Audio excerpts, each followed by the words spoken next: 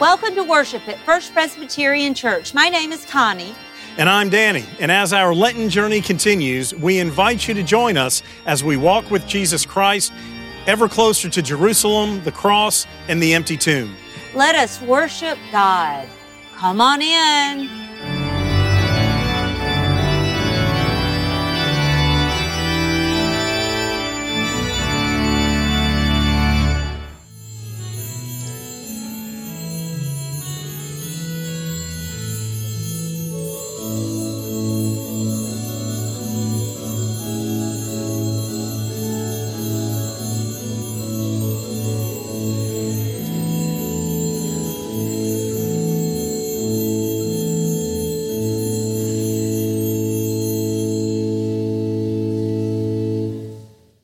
I'm reading to you a story from John's Gospel in chapter 12. 6 days before the Passover, Jesus came to Bethany, the home of Lazarus, whom he raised from the dead. There they gave a dinner for him. Martha served, and Lazarus was one of those at the table with him.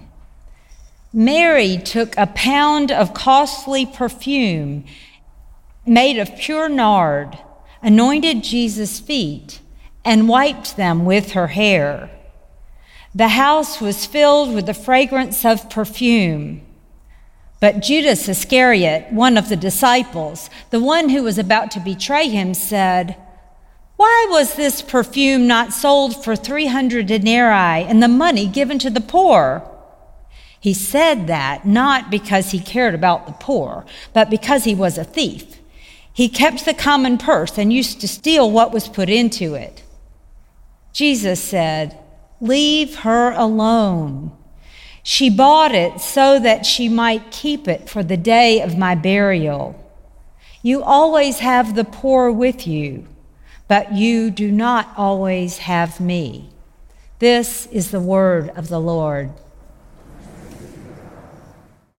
Our second reading, as I mentioned earlier, will be from the Gospel of Mark. We are reading Mark's account of the triumphal entry in Mark 11, 1 through 11. Since you don't have it in front of you, I invite you to close your eyes. I invite you to see the events as they are being described. Listen with fresh ears. When they were approaching Jerusalem at Bethphage and Bethany, near the Mount of Olives, he sent two of his disciples and said to them, "Go into the village ahead of you, and immediately as you enter it, you will find tied there a colt that has never been ridden. Untie it and bring it. If anyone says to you, 'Why are you doing this?' just say this, 'The Lord needs it, and will send it back here immediately.'" They went away and found a colt tied near a door outside in the street. As they were untying it, some of the bystanders said to them, "What are you doing, untying the colt?" They told them what Jesus had said, and they allowed them to take it. Then they brought the colt to Jesus and threw their cloaks on it, and he sat on it. Many people spread their cloaks on the road, and others spread leafy branches that they had cut in the fields. Then those who went ahead and those who followed were shouting, "Hosanna! Blessed is the one who comes in the name of the Lord. Blessed is the coming kingdom of our ancestor David. Hosanna in the highest heaven." Then he entered Jerusalem and went into the temple. And when he had looked around at everything, as it was already late, he went out to Bethany with the 12. This is the word of the Lord. Thanks be to God.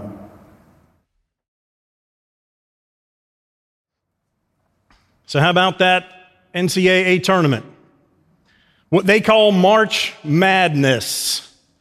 It has certainly lived up to its name this year.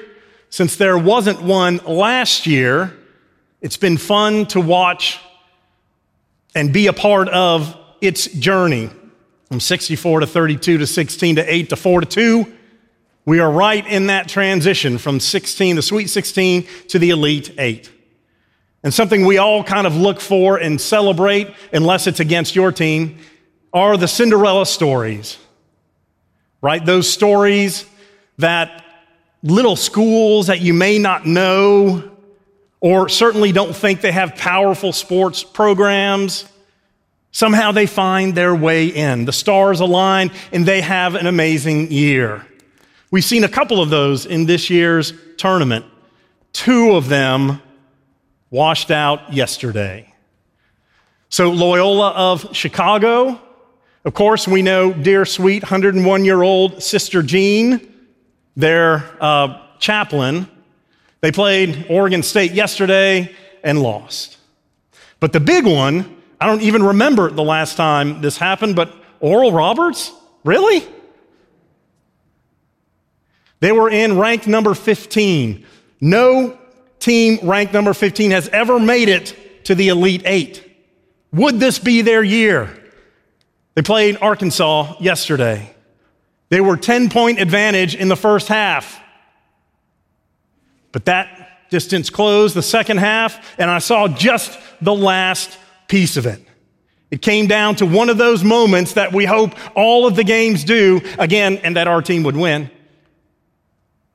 It was 72-70. Arkansas was up by 2. 3.1 seconds. And Oral Roberts has it on the other end of the court. They have to go all the way down to the other end and somehow get a shot up. So you see them trying to come in. They're running up and down the sideline. When one of their aces, Max Asmus, you see it almost full stride, comes across, they get the ball to him. He is trucking, he beats his defender. He makes it to the 3-point line, stops, gets up, shoots it. In enough time, the clock strikes 0 before it hits. It bounces on the rim and bounces off. Oh! And that wouldn't have just tied. That was a 3-pointer. That would have won and secured them through. But such is the nature of sports, and that's why we love it. Again, unless that's your team that lost. March Madness. Now, today is the second half of that Sweet 16 to Elite 8, and then we will watch the following teams in subsequent weeks.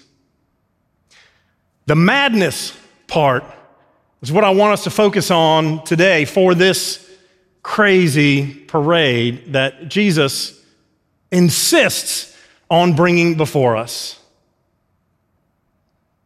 So we know the basic outline of what happens.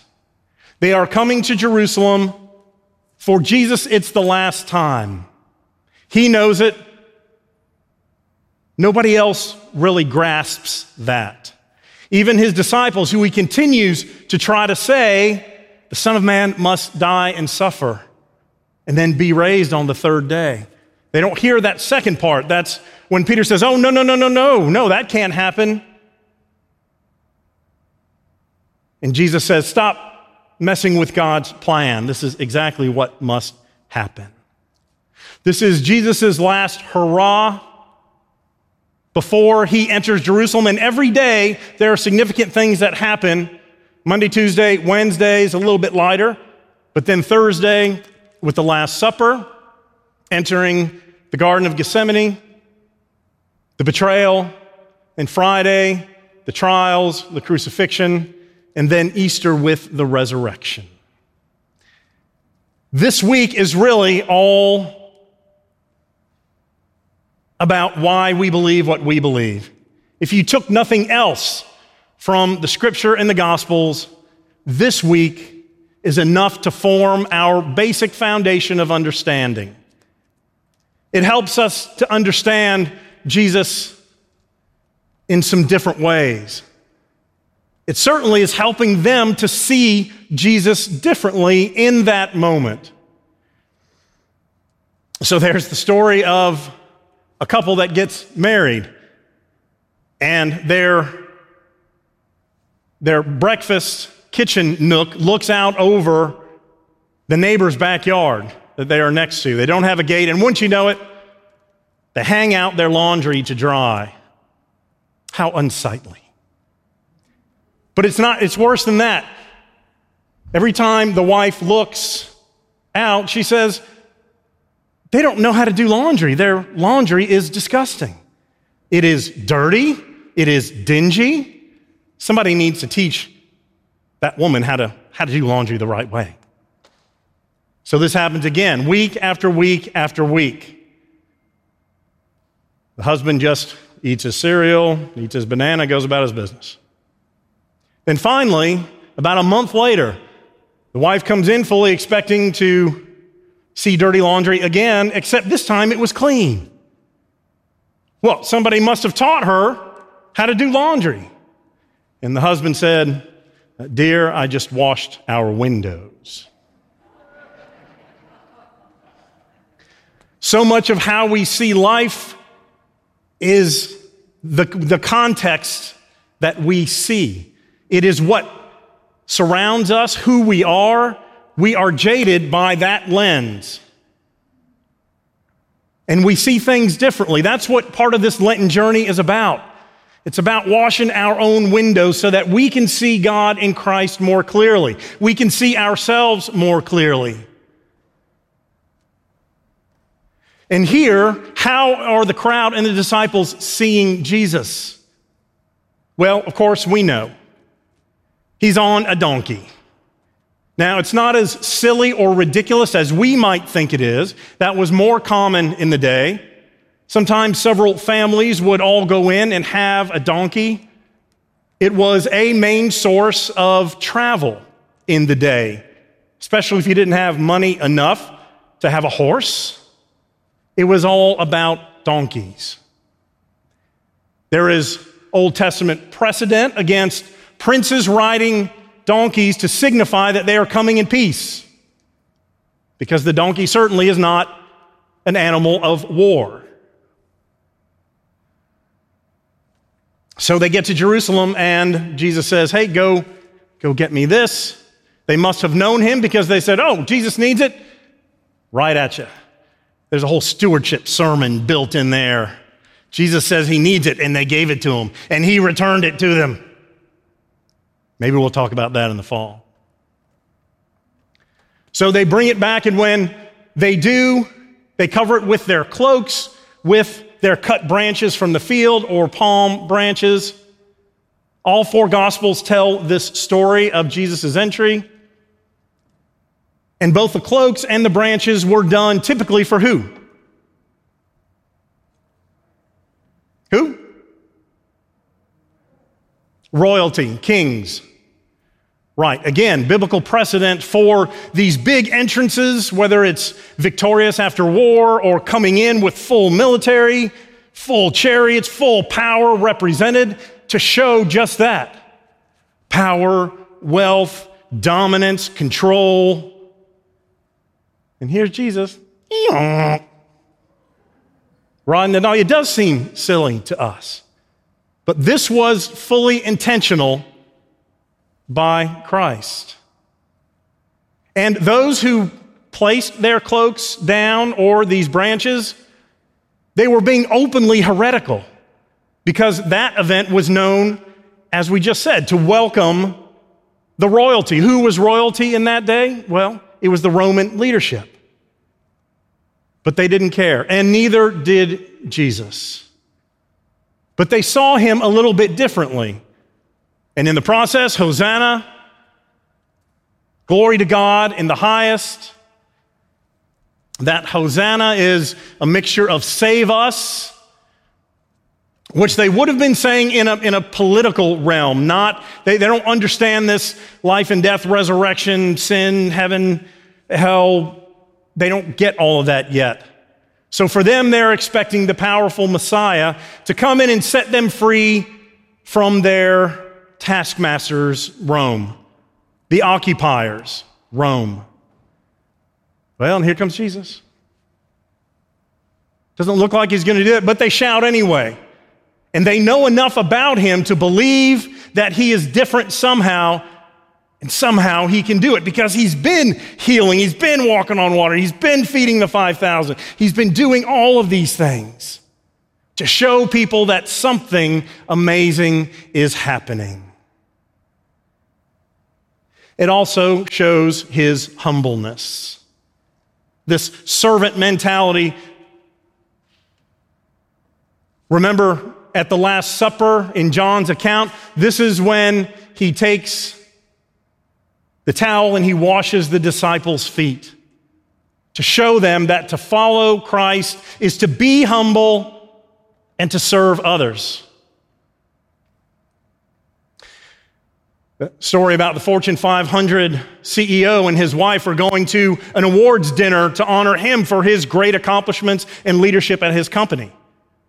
Well, they stop into a gas station on the way to that event, and the CEO goes inside, and the wife sees the attendant there at the gas station getting the garbage out, cleaning up around the pumps. And so when the CEO comes out, he notices his wife talking rather intently to this gas station employee. So they get in the car, and the husband says, well, gosh, y'all were really talking. It seems like you knew each other. And she said, I did know him. He and I went to high school together. We even dated for a while. And the husband says, oh, I bet I know what you're thinking. You're so glad you married me, the Fortune 500 CEO, on the way to pick up my award for outstanding leadership. And you're glad I'm not a service station employee changing the garbage. And she said, no, quite the opposite. She said, if I had married him, he would have been the Fortune 500 CEO, and you would have been here changing the garbage. Humbleness is built into our discipleship DNA. Christ, our Lord and Master, our prophet, priest, and king, is also the one who washes our feet and leads as a servant. And that was conveyed. That's how they saw him a little bit differently in that moment. And finally, he makes his way in. And in Mark's account, it is almost night. So he goes in, he kind of pokes his head around, looks inside the temple, and then leaves again, goes to Bethany, where he often stayed right outside on the east side, Mount of Olives. And waiting for Monday and what will come next. So one of the things that's fun about this is that the crowd sees him and loves him. We have not been able to be a crowd in some time. The things that unite crowds are the things that drive crowds.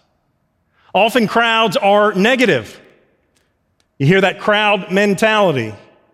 Sometimes a very little thing can take crowds and move them from something honorable to something less than honorable. It's the crowd mentality. But sometimes we are also bound by other things. If you've ever been to a concert, you're there for the love of that band and that music, and you're all screaming the lyrics together, and those songs mean something to you. I remember being at a U2 concert several years ago, and the band left. They did their 3 encores, they were gone, and people stayed and kept singing. That was fun. The crowd was united in their love for that song, that music, that group, that time, that place. So crowds aren't always bad. Here, they are good. It is their love of Christ that lead them into this place of lining this, showing how they see their windows, even though they're not fully clear, they have some knowledge and some understanding.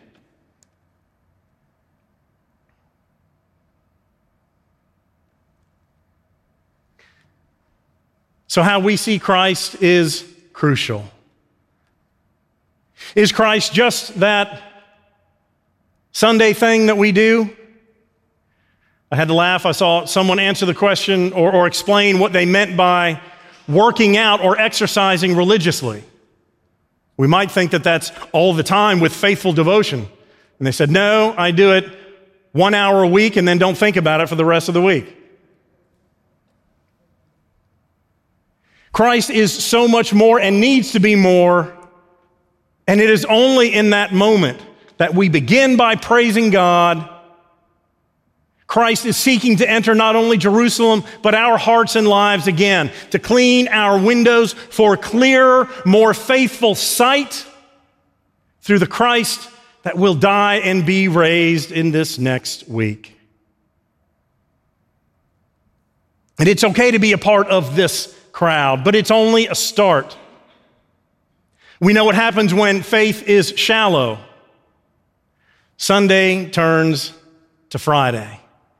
And many of these same people that were even risking Roman retribution in order to lift up Christ, because their faith was only an inch deep and a mile wide, when they were tested or they had to stand and give an accounting or give faith, they were not able to do so because they just followed Jesus the magician. They just followed because, gosh, he's doing some amazing things. And that's not a bad reason to start, but if that's the only place we stay, then our faith is also an inch deep. Those seeds, as the sower went out to sow, if they are too shallow, they get burned by the sun. But when we see that there's more than just a magician in Jesus, and we stop asking Jesus only to say, okay, if you're there, do a trick, even if it's a well-intentioned trick, and then I'll know. What we need is that deeper faith that the disciples are starting to figure out, but they don't quite get it till after the resurrection. We are post-resurrection people, and we get it, or we should. If what the Bible says about God, Jesus, and the Holy Spirit is true, then what are we doing? What are we missing by saying hallelujah one day and crucify him the next?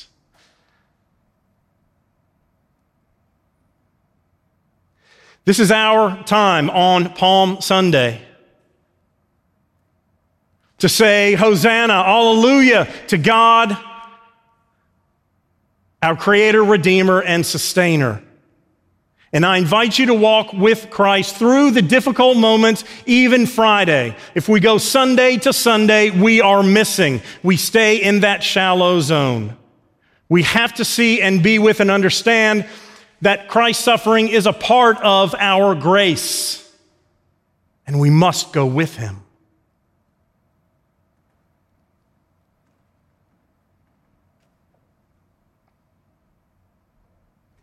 So let's start today by giving our alleluias for God, acknowledging him as our King.